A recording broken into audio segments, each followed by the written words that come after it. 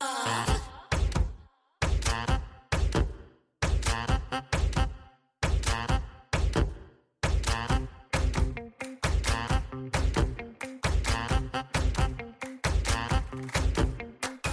and welcome to Shameless, the pop culture podcast for smart women who love dumb stuff. You're joined, as always, by Melbourne journalists Zara McDonald and Michelle Andrews. Hello. Hello. How are you? Very well. Good. We are in a different setting today. For those who are not aware, it's a throw off. We typically record in Zara's home office, but today we are video recording in a professional studio. So we really have to be on our game. Yes, we do.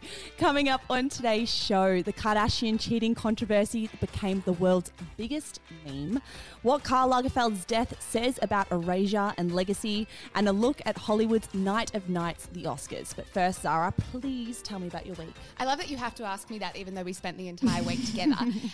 So this was my first week freelance. Yep. This was our first week full-time together. We have made it out alive. Kind of. I'm a little bit sick of spending time with you. I think before we recorded this, we got coffee together and we spent it in silence, just looking at our phones. I think that's the way it's meant to be, though. It was funny seeing you learn new things about me. So we spent a lot of time in the car this week. Too much and time. I was the one driving a lot of the time. And if I'm driving, I'm in charge of the radio. Yes. And you didn't like a lot of the songs. So I'm a massive Rita Ora fan, which came as a massive surprise to you. Yeah, but you also really like that song that I hate. What's it called? Oh. The Psycho song. No, and that's not actually something you want to say publicly. Sweet But Psycho is the song. Would you like to sing a bit? Not at all. But that song is widely hated and it absolutely shouldn't be. For anyone wondering, it's Oh She's Sweet But a Psycho. It's such an annoying song. How was your week? It was okay. I think we all discovered how bad I am with directions this That week. too. Yeah. Very bad. I got you lost while you were driving. It was always my responsibility to direct, and I failed on all accounts. At least you're self-aware. Yeah, but no, I'm not kidding. Every single time we went somewhere, I took us down the wrong path. Yeah. I don't think there was a single trip No, where... there wasn't. Yeah. That's fine. Yeah, It's a apart learning. from that, I'm really good. I would really recommend that people go listen to the How I Built This episode with the founder of Burt's Bees. Yes, they absolutely should. Yeah, I really enjoyed it. It is a podcast where I don't listen to every episode simply because I find a lot of the brands and the entrepreneurs involved a little bit boring. I definitely gravitate to the females that they interview. I think because I find that innately more interesting in how a female builds a company in a world that sort of makes it a little bit harder. Yeah, and the story behind Burt's Bees is a really unique one. It's not a company that has a story that many companies have, I guess. Well, I feel like those interviews now are with a lot of tech entrepreneurs, which is great, but they do follow a similar path where these kinds of people are creating a brand for the sake of creating a multi-million-dollar company if they can. Yeah, and there was a sordid affair in the Burt's Bees story. Which How's a little clickbait for it? I know. I think you guys should go listen, so I will put that in the show notes. But today, we are starting with what all of you were talking about in our Facebook group this week, which was the Tristan Thompson, Jordan Woods, Khloe Kardashian cheating controversy. Do you want to kick us off? Because I feel like you are markedly more invested in this than I am. Though that's not to say that I'm not. I just feel like this has consumed much of your week. You're a snob who refuses to look. Fuck no, I'm not. I have the lowest brow taste in the world, but this is your jam. Yeah, I have watched Keeping Up with the Kardashians a little bit too much. For example, I didn't know who Jordan Woods was. Oh, That's not a lie. that's not a humble brag, though. That's not like something to be... I wasn't trying You to. do host a celebrity podcast. You probably should know. I wasn't actually trying to be a humble brag because I was pretty embarrassed when I noticed that she had 8 million followers on Instagram and she wasn't on my radar. So you're just failing at your job. Absolutely. Yeah. That's the point. Great. Okay. So for those who missed it, this was third trimester Tristan 2.0.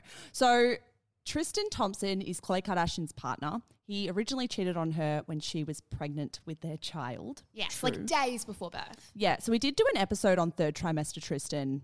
It would have been, 9 months ago now? I don't think it'd be hard to find. I'm pretty sure we called it third trimester Tristan. So it's no surprise that he has cheated again. I don't think that was what anyone was surprised by when it came to this story. The surprising aspect of this was that he cheated with Khloe's little sister's best friend, Jordan.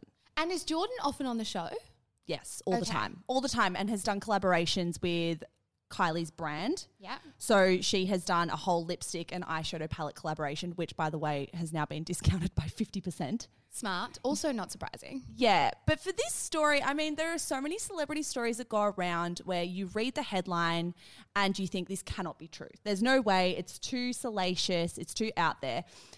We read this story together when we were, I think it was Wednesday. Yeah. We were sitting on my couch and we both immediately thought, yep, this story has legs. And do you want to run people why that was? It was a few things but the main one for me was it didn't actually take that long for E to come out and actually report it themselves. So E obviously distribute Keeping Up with the Kardashians, and their reporting on the Kardashians has to be therefore a little bit more careful than everyone else's or a little bit more accurate than everybody else's.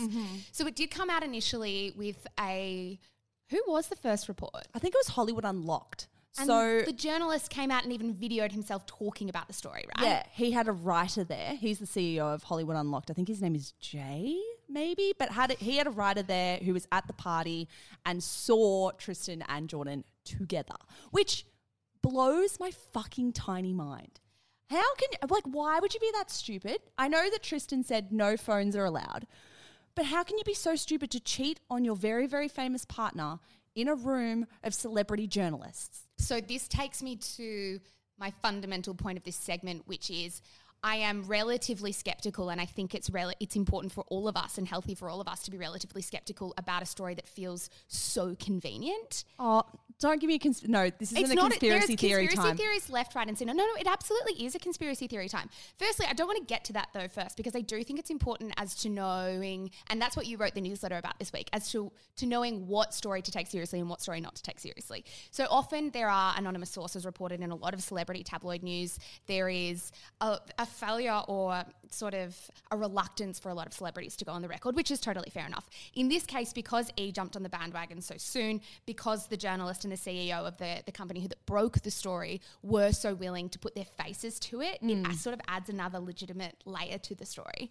Yeah, as I wrote in the newsletter column, I think as soon as a journalist wants to put their byline on something and they want to put their name to it, it probably has legs. Because so many times when you're a junior journo, you'll be at a media company and the editor will ask you to write a story, which is probably completely bullshit.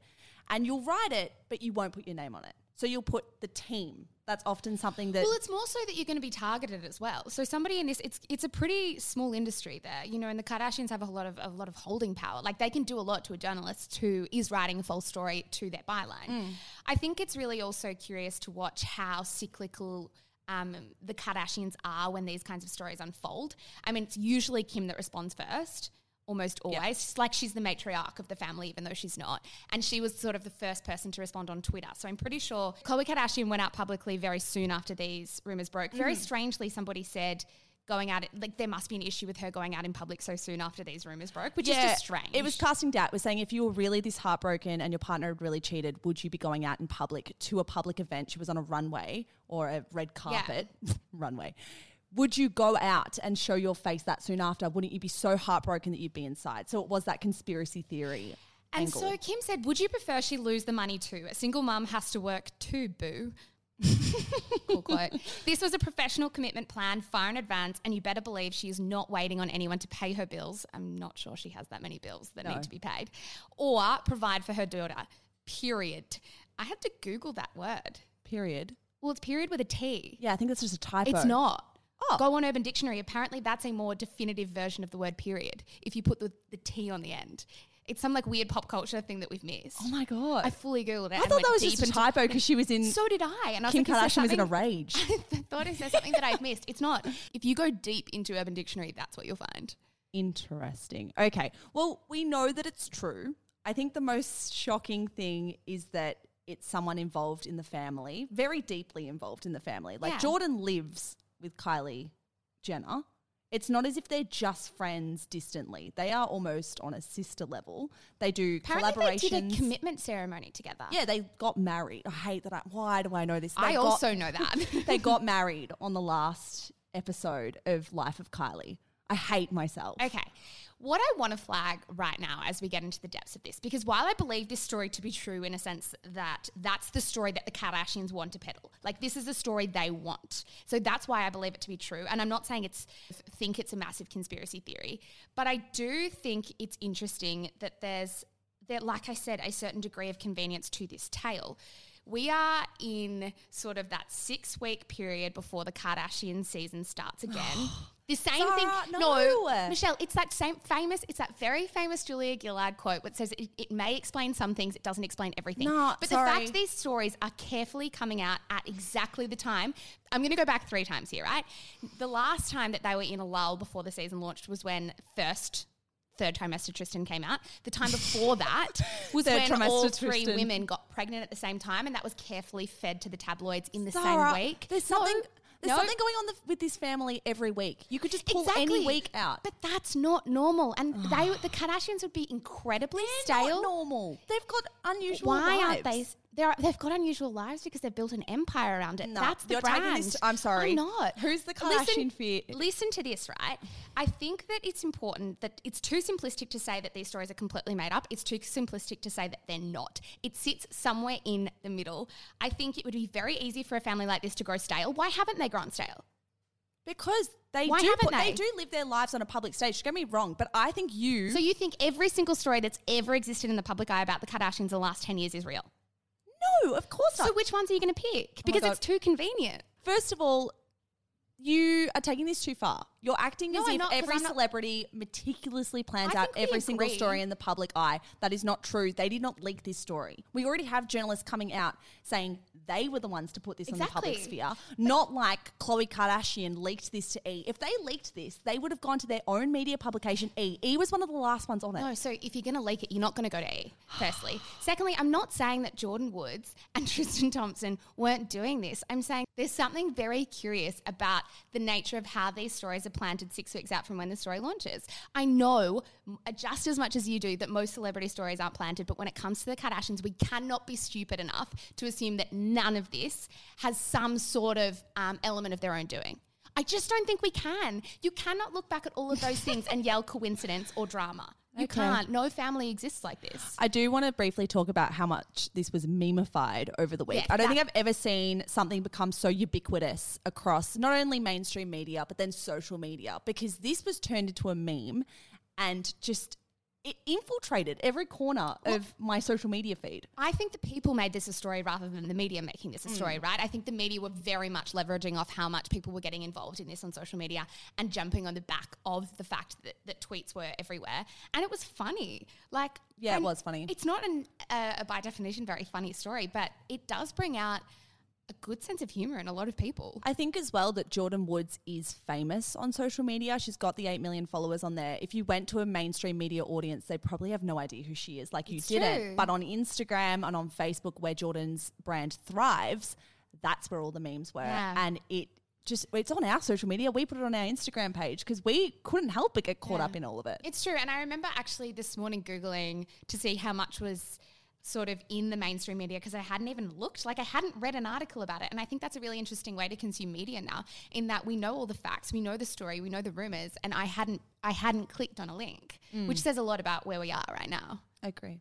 I think Michelle is still going to hit me because you're not quite over this conversation. But I just think it's interesting. I mean, we are recording this before where this is going to go live, and this story sort of will probably evolve by the time this episode is in people's ears. But I think the facts still remain the same, and I think it's interesting for us to watch how cyclical the Kardashians are in responding to this, because it was Kim, then it was Khloe on her Instagram stories, then came Kylie's discount. It doesn't feel not meticulously planned. I'm a little bit angry, but that's fine. I think you're just taking it too far, but we'll discuss it off air.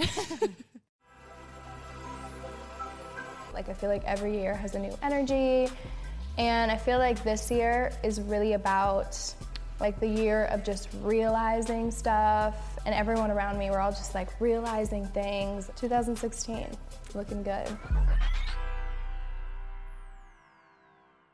And now it is time for the quick and dirty. As always, we will bring you 5 stories from the rough and tumble of the news cycle. Michelle, what have you got for me this week? I have some colour in this week's one. As opposed to what? Well, they're not very surface level. I think I've gone a bit deep with some of them. Let's do it. It might get a bit ranty. Apologies. And you haven't been, or I haven't been already. Number 1, Married at First Sight's Innes Basic breaks silence amid reports she's become a recluse. That was from news.com.au. So it's kind of hard, even as someone who's not watching Married at First Sight at the moment, to escape the story of Innes. I haven't been watching, but I know who she is. I know that she has been sort of the villain character of this series, and it's also not hard to see that this story and this sort of experience might have broken her. Is that the sense you're getting? Yeah. Well, she is the number 1 villain in Australian reality television across any show, across any year, from what I can remember. Is she more villainous than anyone else, or is it because this is the freshest in our minds? No, I think the level of what Ines represents and what she says is the most villainous. Okay. I personally can't remember Yeah. a villain. Potentially there's a couple on My Kitchen Rules a few years ago that may have been. But it's really tricky when it comes to Ines because she's on our television screen saying really damaging, hurtful, disgusting things. She has played into the villain character like nobody else ever has. But if we are then vilifying her on social media and we are pushing her into a place where she can't even go out in public anymore. Apparently, according to friends and family, she hasn't left the house. She has lost 12 kilograms, reports have said, and there have been very troubling paparazzo images that have come out in the last week. Where is the line? Where do you stop and think, okay, yes, this woman has behaved really badly on a national television program, but I can't help but feel like one day we are going to be grieving someone who has been really badly negatively affected by being on a television show and been forced to withdraw from society or take it even a step further. I agree with you completely, but I just feel like this is not a new conversation. Like this has to be the 15th or 16th time we've actually probably touched on this on the podcast, but about different villains too. I mean, the same thing happens every single time.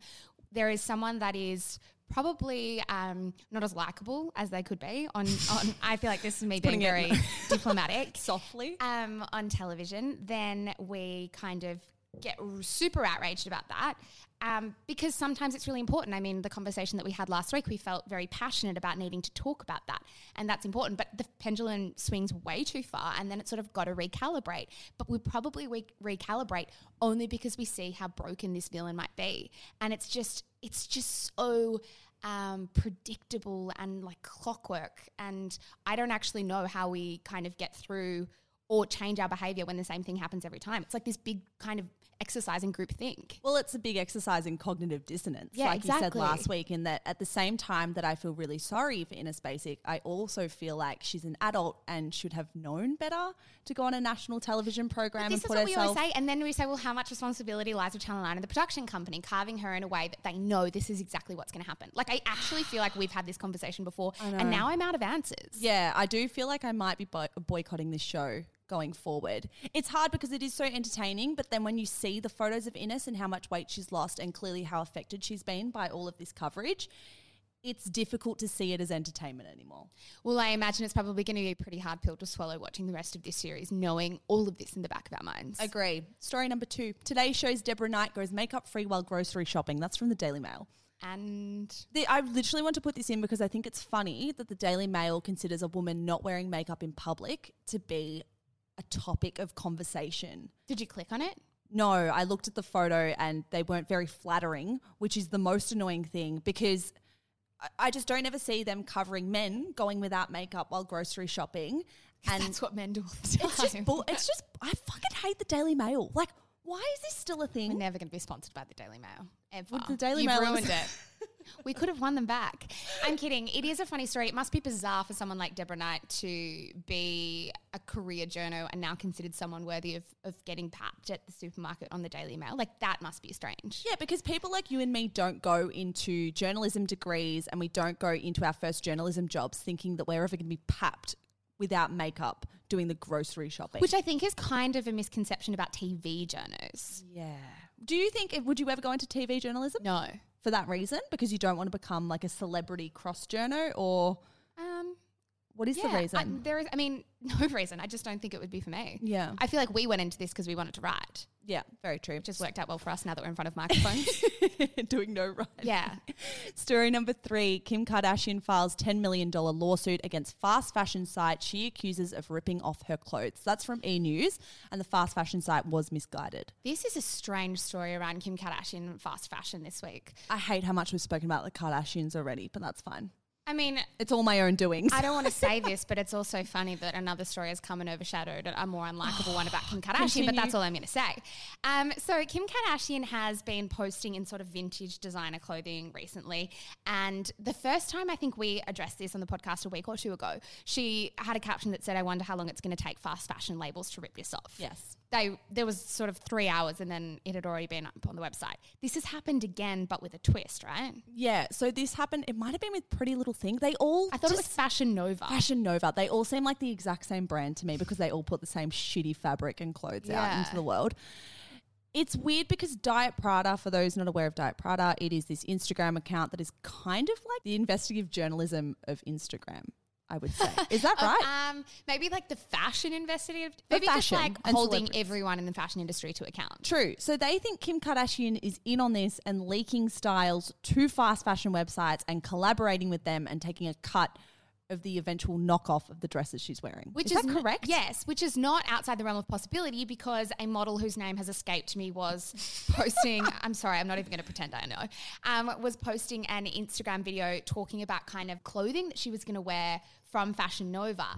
And some absolute sleuth noticed in the corner that the dress that Kim was wearing that hadn't even worn yet was already ready to be published on the site that said Kim's dress. Yeah. Which means, is Kim Kardashian actually leaking these outfits and asking them to rip them off? But then how is she having a $10 million lawsuit? Like, is that to throw us all off the scent? Yeah, God knows. $10 million is peanuts for Kim Kardashian. That is such a bizarre story. And speaking of bizarre stories, this next one is even worse. I Yeah. don't know even what to think of this at all. Story number 4, Empire actor Jussie Smollett has been charged with filing a false report after growing doubt over hate crime claims. That's from the ABC.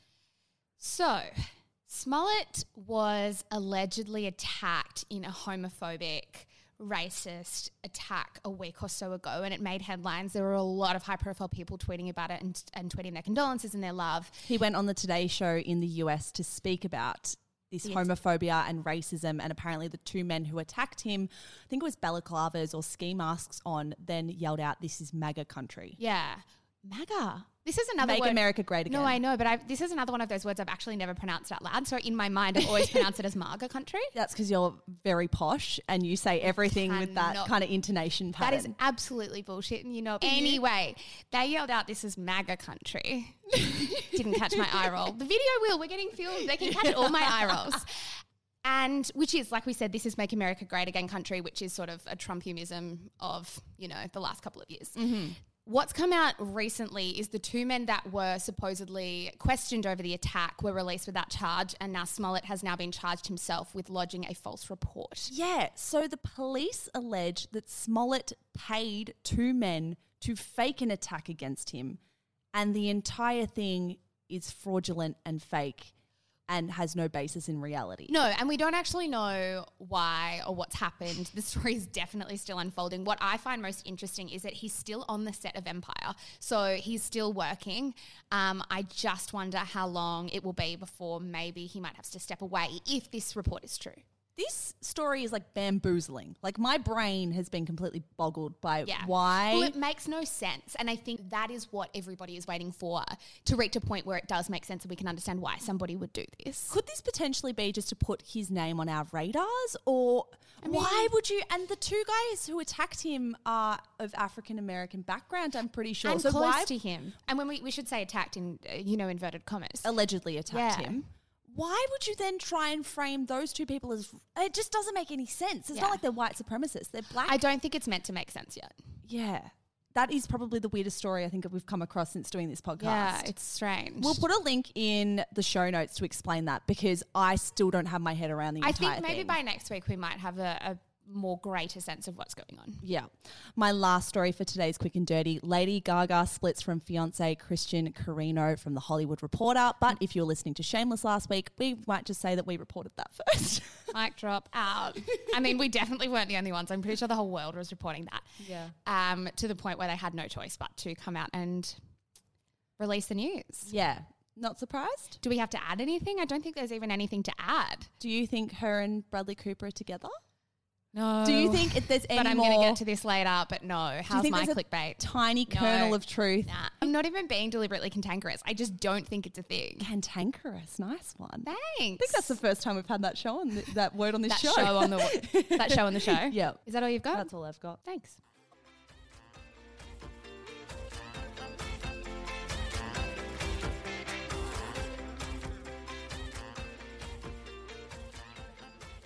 On Tuesday, the fashion industry lost a giant. Karl Lagerfeld, the creative director of both Chanel and Fendi, died at the age of 85. He was a legend, a talent and a character, and one that was mourned across channels and across social media.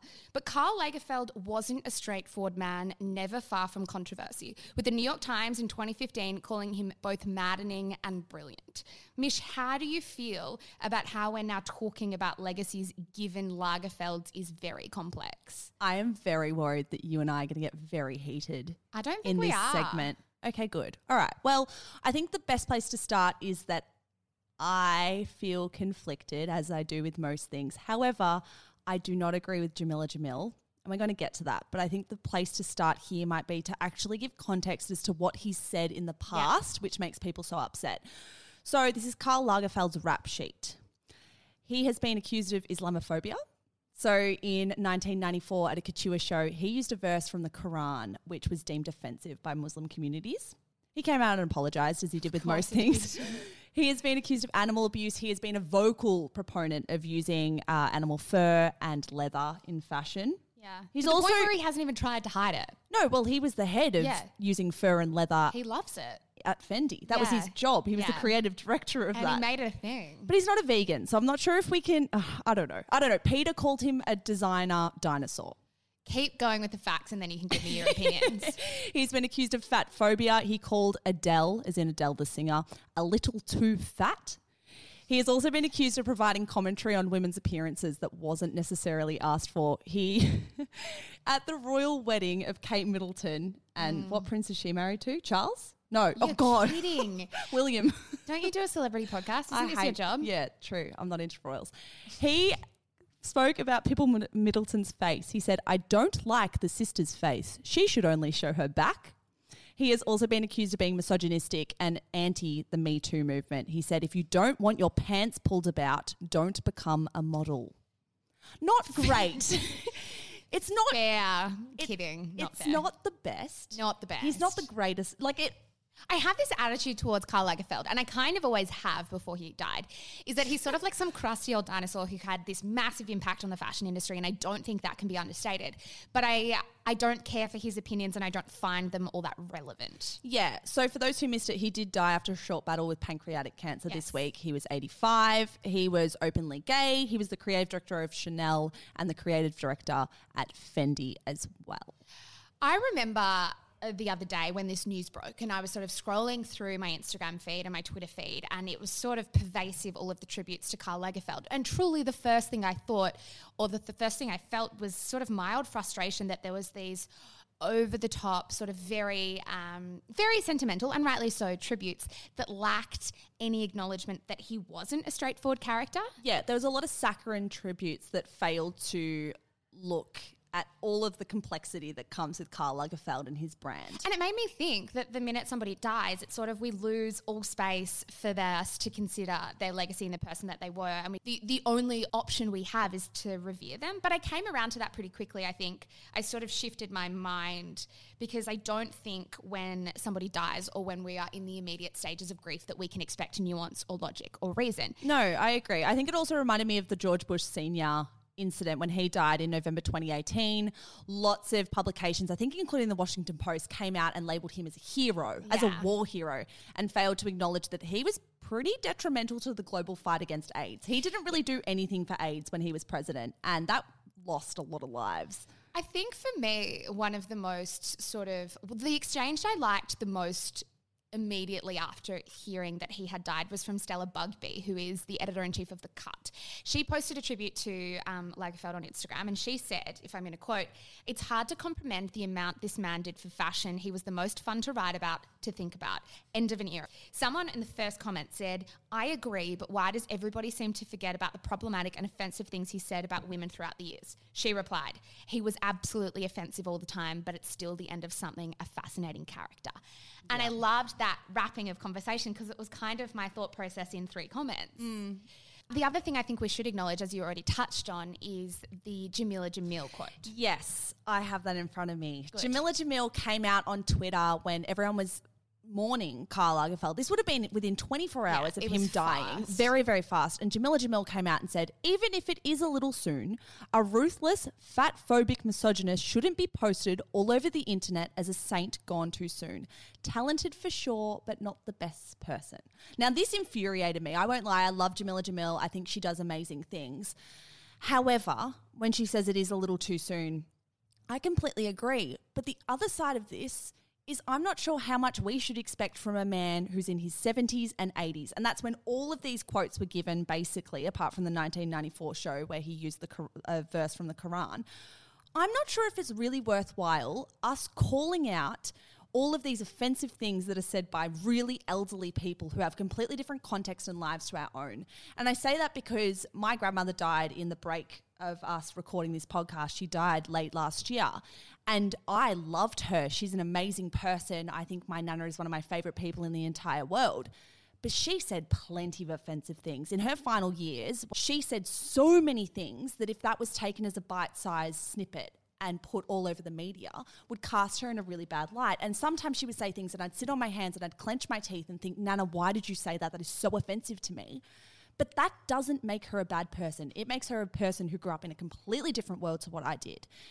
And I hate that we are holding really elderly people to this standard of progression that people you and I need to have today. I think there's a couple of layers to this. Firstly, I think the difference between someone like Karl Lagerfeld and your grandmother is that he is in the public sphere. He was earning millions of dollars as the head of a fashion house. He knew what he was saying was going to be taken out of context. You cannot say that Adele is a little bit fat and say, oops, that quote was taken out of context. I do agree with you, though, that when we call people out who might be from a different time to us, who might have grown up in a different era, I think it's still important to call them out. I still think it's very important that we acknowledge that that's offensive. I do not think they get a free pass, but I do think there needs to be an added element or an added layer of compassion and empathy in sort of our approach to that call out.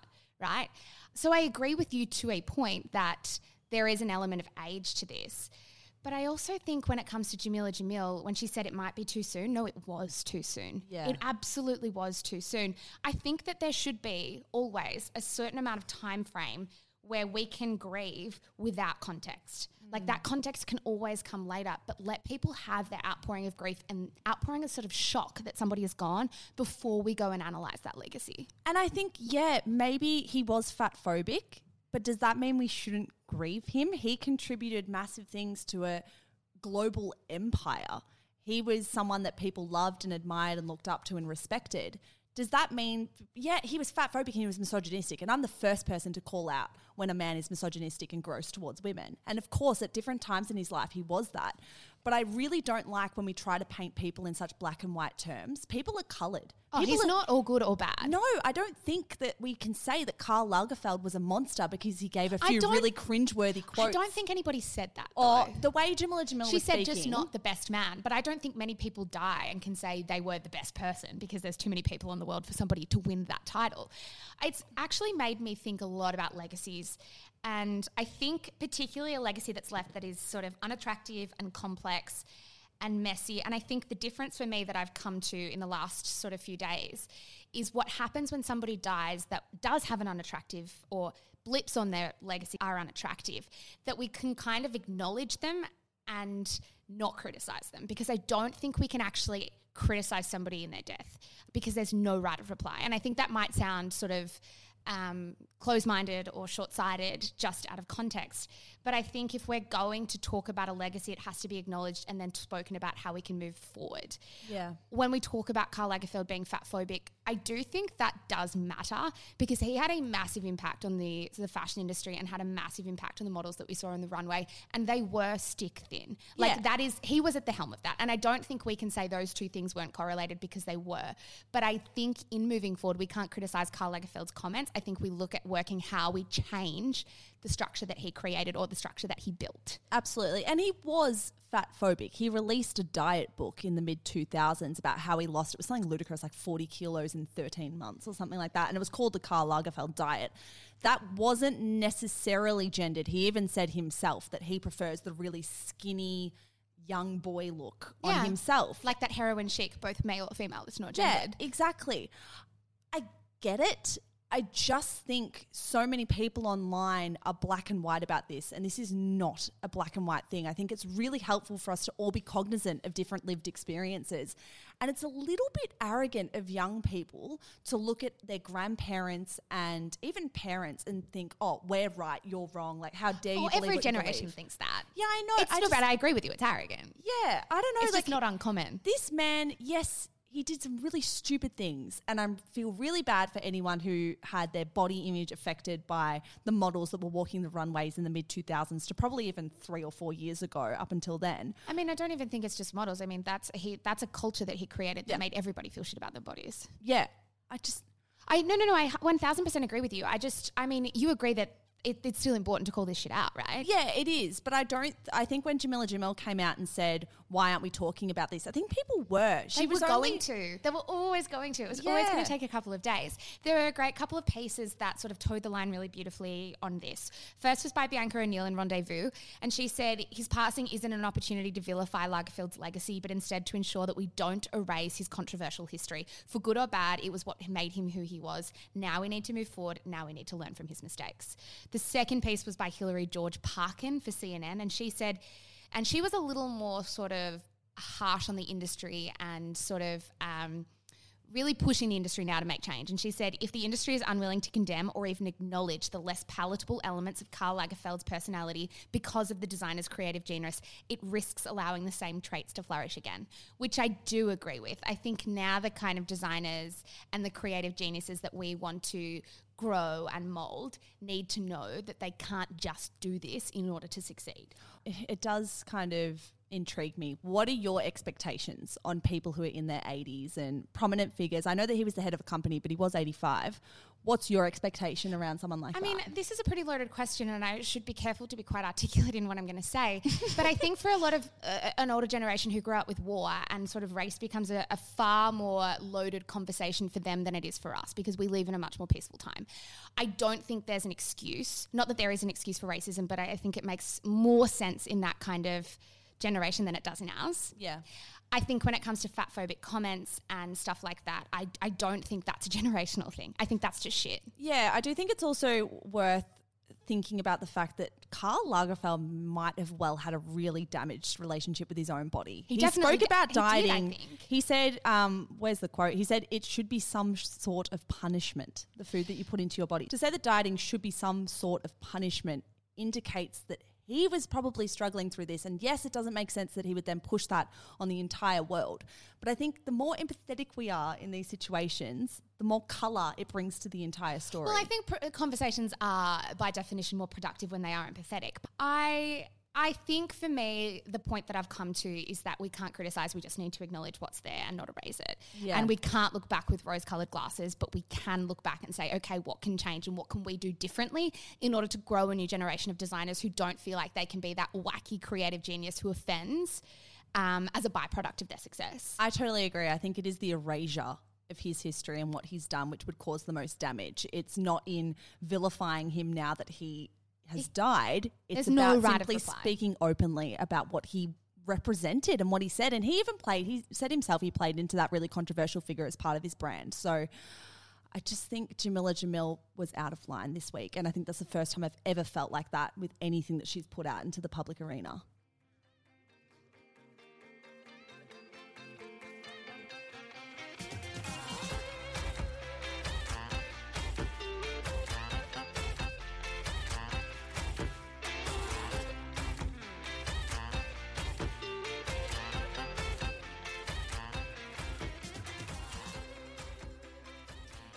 If you're listening to this episode on the day it drops, Monday, the 25th of February, you'll probably be scrolling through social media feeds that are awash with Oscars commentary. Yep, it's officially Hollywood's Night of Nights, but everyone is speaking about people behind the scenes. Zara, why are the people behind the scenes so important today? It's funny, I haven't heard this story be so pervasive as it is this year. And when I was doing my research before I actually jump into it, I realised it's been around every year. Maybe it's just piqued our interest this year. But it goes to what's actually going behind the scenes in the campaigns behind Oscars movies, and the fact that the richer a film is, the more likely they are to win an Oscar. Yeah, so I had no idea about this. I've taken an interest in the Oscars for basically since I've been in the media, which is 4 years now. And I had no idea that the campaigning to get a film to win Best Picture is so intense and so lucrative. And so ludicrous. Yeah. So this was a story reported by the New York Times this week in which they looked at Lisa Tabac, who is dubbed as the Oscar campaign veteran, whose resume includes Best Picture winners like The King's Speech, The Artist, and Spotlight. So this woman is renowned for taking a film, campaigning for it like it's a presidential campaign, and making it win. I know it sounds so naive, but I actually had no idea that the awards themselves were so Political? manipulated as well. Yeah. I had no idea. So, for example, Roma is the sort of favourite to win Best Picture. Have you seen it? No, but it's on Netflix and apparently it's an international film. Like So- it's got subtitles. Not our vibe. Nah, I can't watch Too subtitles. smart I'm for on my us. phone too much. I don't mind subtitles. It's the black and white thing. I'm just not cultured enough. Anyway, so Netflix is sort of rumoured to have spent or will spend over the course of this campaign $25 million US on a campaign to get Roma to win the Oscar, Best Picture Oscar, which is an outrageous amount of money. It's more money than they spent making the film. It I cost $15 million to make, $25 to $30 million to promote it and get it to win the Oscar. I think this is especially more interesting because Netflix hasn't made any money off this film from the box office. So they are pulling this out of their pockets. I do think that because Netflix are in such long-term debt, so the rumor is, or I think Netflix have even come out with these figures, that they have about $8 to $9 billion of long-term debt. So the fact that they're pulling this out of their pockets right now says a lot about how they feel the need to spend money to make money. I mean, if Roma wins this Oscar, they can therefore probably raise a fuckload more funding to get or more content made. But it's sort of, this is no small game here. We're talking. No, this could shake up the film industry forever. I know that Completely. sounds very hyperbolic, but there's never been Never an from online you. streaming giant that has won Not at all. an accolade like this. And Roma has won other awards. Don't ask me what they are because I don't know them. But Lisa Tabac ran basically an entire festival around Roma. She invited all of the important people who do the voting at the Oscars to decide who wins.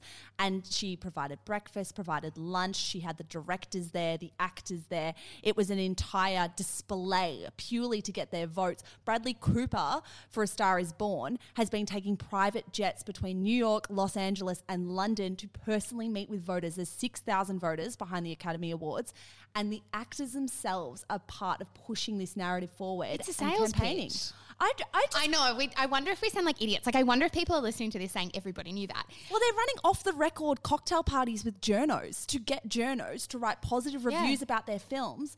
I had absolutely no idea this all went on for the Oscars. No, me either. And there was a great piece on ABC, which is I think it's from last year, and it was an interview with Academy voter and publicist Stu Zackham. And his quotes were super enlightening. So he was saying that when it comes to what kind of film he's going to vote for, that the personal campaign is so much more important to me than the ads or any media interview talent might give. The biggest part of campaigning are these meals. Moonlight, which is the film that won 2 years ago, had 5, 6, 7 different events in New York alone where we, which he means the Academy members, had a chance to interact with the director and the talent. What it's really about, and I wish they did this in politics, of course, free meals left, right and centre, is that you actually get to sit around a table with La La Land director Damien Chazelle and say, tell me about La La Land. It puts the membership directly in front of the people who want to get the awards. It's so stupid. Like, the amount of money in this industry is ludicrous, number one. That you would spend $30 million to try and win a bloody Oscar. I know. I get it. I just think it's rather unusual and ludicrous and stupid that this is going on, and that even so much emphasis is still put on this award when basically you can just buy it. Okay, well, that's the thing that's got me the most, because I know we live in a very capitalist world, and the more money you have, the better off you are. But it is that you can buy this award. And I thought that this maybe was going to be a bit of a more even playing field, but that just sort of proves my stupidity. The other thing I found interesting from this interview with Zackham from the ABC piece is that he said a lot of the members, the 6,000 of them, often all have day jobs. So which means that the buzz is extremely important to them. It needs to grab them because they have as much time as you or I do to go and watch these films. Yeah, so they even send the voters, they find their home addresses and they will send them different DVDs in order of what they want to watch. Netflix was sending around 17 DVDs per person. Who has that to much time? 6,000 people. I can't do the maths, you do the maths. But we don't know how much the DVDs cost. That's the world's worst equation. The other couple of things that I found really interesting in researching this is it's not just the money that goes on behind the campaign, but it's this idea about whisper campaigns too, right? So apparently Harvey Weinstein was at the front of not just campaigning for Oscars, because he kind of created this entire thing, but also at the center of a whisper campaign, which is obviously spreading pretty malicious rumors about your competitors in order to discredit them. A couple of really famous ones that you'll remember is Casey Affleck when he was being up for Best Actor. And the sexual... So he was up for Best Actor in the Oscars for Manchester by the Sea, and he had already won the Golden Globe. So he was the favourite to win. As that campaign went on, sexual harassment allegations from 6 years earlier suddenly resurfaced, and suddenly we were all talking about Casey Affleck. The other one that you might remember was last year there was a whisper campaign that 3 billboards outside Ebbing, Missouri was racist. Yes. There was a lot of commentary about that. That was apparently a massive whisper campaign that started inside the industry in order to discredit that film as a whole too. Oh my God. Which I find pretty interesting, and I think for us, given what we spoke about last week, it puts the relationship between Bradley Cooper and Lady Gaga into this different perspective and different spotlight, because I don't want to say I told you so, but did I not tell you so? Well, we were speaking about the machinations of this relationship and how, I guess, explicit they've both been with how much they supposedly love each other and how much they've been grabbing that's not just headlines. free publicity. Yeah, now that you've said that, your mind's ticking. It has piqued my interest Absolutely more than it did last week. Well, maybe it was as calculated and meticulously planned as what we were talking about last week, that they did sit down and think this is how we're going to win it. Completely. Or they might have accidentally generated one news story at the start when they held hands on the red... No, they held hands on the red carpet. This was calculated from the start. Wow. Isn't that interesting? Do you have a preference on who wins? Do you even know who's up for it? I haven't watched any of the movies. To be honest, I haven't really watched any of them, and I haven't even watched Roma. But I would like Roma to win for the pure reason that it's on a streaming service. They didn't get any money from the box office, and I just think it would be a very interesting thing for the industry if it happened. Agree. I did find one interesting fact when I was researching this story. What? I found out that if you attend the Oscars as a nominee of a major category, you get gifted a gift bag worth $100,000. These are the last people in the world that need a gift bag worth I know. $100,000. Do you want to know what last year's included? A car? It was literally a list of about 200 things. I couldn't include it all. What was the most expensive? A 12-night trip to Tanzania. Random. Also, a year's supply of luxury skincare products. Yes, please. I'd take that. They don't need them. A levitating Bluetooth speaker. I'd take that. You'll love this. Yeah. Slim Max Detox Tea. Literally gave detox tea to every person. So it's the Oscars' fault that the Kardashians are pushing this now. Anti-aging supplements. I think they're sending a message. Absolutely sending a message. And luxury false eyelashes. Like mink hair, $300 per lash, apparently. It's just bizarre to me because these are people that would have their favourites and not have to pay for anything. So but that's how it works. The more famous you get, the more free shit you get. We need to get more famous. Yeah, I know. I do want to end by asking how relevant you think the Oscars are now. I found a very interesting stat on Bloomberg, and they sort of did a bit of an analysis in sort of the lead up to this year's Oscars, talking about whether they are that relevant anymore and what's going to happen. Because according to Bloomberg, viewership of the Oscars fell by 20% last year. And I actually think you will find this interesting and nobody else that will. But it's our podcast. That's great for the listeners. So we write the rules. Sorry for the 30,000 people who are listening who don't give a fuck.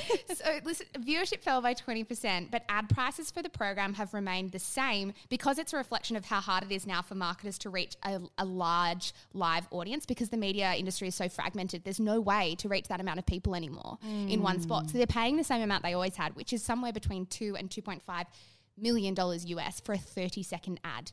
I don't know why we're in the podcasting space and not in the Oscar space. Yeah, that's bad. Isn't it? Especially if the viewership is falling that much. Do they live stream it online? Do they live stream it on Facebook or YouTube? Can you live stream on YouTube? I'm sure you can. Oh, God, can you? I don't know. I'm pretty sure I watched it last year. Maybe it wasn't on free to air, though. Then maybe I found a way to watch it. Will you be watching it today?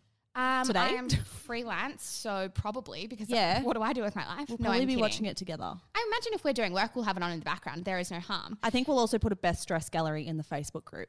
Yes. Yes? I've just given us more work. Anyway, did you know in the past, where I'm actually going to get back to this, is that Titanic won Oscars? I think that maybe the Academy might be losing people the more art house sort of the awards go, because Titanic's pretty mainstream. I mean, last year it was Shape of Water. Did you watch that film? Was that the one with the weird fish guy and they had sex? Yes, and that's going to prove just how uncultured we are when Is it comes that to a good film. synopsis of that film or 100%. not? Interestingly, my mum very much liked that film and she's not into arty things. So maybe it's not too arty. Likes fish sex. Sorry, Trish. She's Sorry, gonna be Trish. so offended by this. She'll be blushing in the car as she drives to work listening to this. But I do wonder if they're going to keep going down that path or if they will make it a little more mainstream, if they are going to need viewership to climb. Well, I think if you need mass numbers, you do need to tilt back towards the mainstream. Surely. The more would art think. house you go, the more isolating I the think that'll be a conversations few are. years in the making though, because they also do need to become, the nominations also need to become more diverse because still no female nominated for Best Director either. Yeah, and all white. Like white bread sandwich at those events. Sorry. What a surprise. Hey, I reckon that's all we have time for. I think it is. Guys, this Thursday we do have an In Conversation episode dropping with Jamila Rizvi, and I've got to say it's one of my favourite that we've done. You say that every time, but this also was one of my favourites. It was just a really, really good chat. So that'll be dropping in your podcast feeds at 6 a.m. on Thursday. So keep an eye out for that one because I think it's a really important episode for anyone who's really motivated and wants to pursue their career a lot, or for anyone who might be battling a chronic illness or illness of any kind. I just think it's a really good chat. There's a lot of different things in there. Yeah. So it is a really, really good chat. I feel like we're allowed to say that. Yeah, for anyone else, if you do have a dog and you listen to Shameless, there is a wild thread going on in our Facebook group this week called Dogs of Shameless. And It's actually Doggos. Doggos of Shameless. Yeah. I've started it. I was the one behind it. Zara doesn't really like dogs, so I was never going to tell anyone that I don't like dogs because nobody likes you when you say you don't like dogs. I don't have an aversion to dogs. I'm just sort of like dog adjacent. if you ever want to see Zara squirm, put a small fluffy animal in her vicinity and very I uncomfortable. just don't really know what they do. What all day. Anyway, besides the point. Keep posting your dogs. We actually should encourage people to keep posting their dogs because occasionally they're cute. I think we need to run Very like a dog. occasionally. I reckon we need to have a dog of Shameless who's crowned as the ultimate, Like a little supreme mascot? dog, like okay, all right. If anyone owns a pet shop or anything to do with dog equipment that we could use as a prize to run a dog of Shameless competition. What do dogs play with? Well, like shoes, but like they're supposed to play with Okay, toys. but I think I should judge it because you have a very particular... I don't have a dog, so I'm not biased. I like small fluffy dogs. Zara hates So she my likes dog. cats. You think my dog looks like a rat, which is offensive to Peanut. You just If said Pe- that my mum likes fish sex, so I'm going to say, yeah, your dog's really ugly. I This is will, a very long outro. To I will this judge the episode. competition because I have no bias. So yeah, post the dogs and I'll just pick one. And if you have a prize that you would like to donate towards our Dog of Shameless competition, please reach out. Our email is shamelesthepodcast@gmail.com. This is shameless of you. Yeah, it is. Really living out our podcast motto. But next week, we will run a Dog of Shameless Facebook competition and we will Where let did you this know. come from? I don't know. I just think it'll be a good idea. And I want to have a mascot. Okay. And we can get it printed.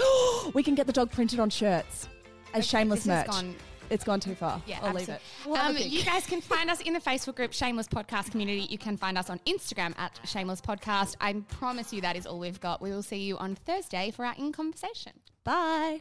Hello guys, Mish here. I am the co-founder of Shameless Media. Thank you so much for giving us your ears and your mind and your time. We're so grateful.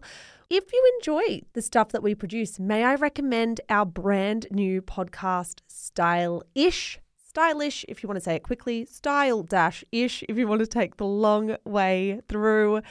It is our podcast for all things fashion, brand, business, and beauty. If that is in your wheelhouse, if you care about style content, you will love this show. It is, of course, more than just a show as well. It is a newsletter. It is an Instagram feed. It is a TikTok account. There is so much good stuff going out on Stylish every single day, starting now. So in your favorite app, search for Style-ish. Give it a listen, give it a follow. We are an independent media company and we would be so, so grateful for all your support. That's all from me, guys. Check out Stylish and have a good one.